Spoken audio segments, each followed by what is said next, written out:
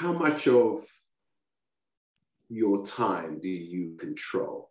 I want you to consider these points. How much of your time do you control? Or how much of your time is in the hands of somebody else? These are questions that I'm asking you, and I want you to write them down.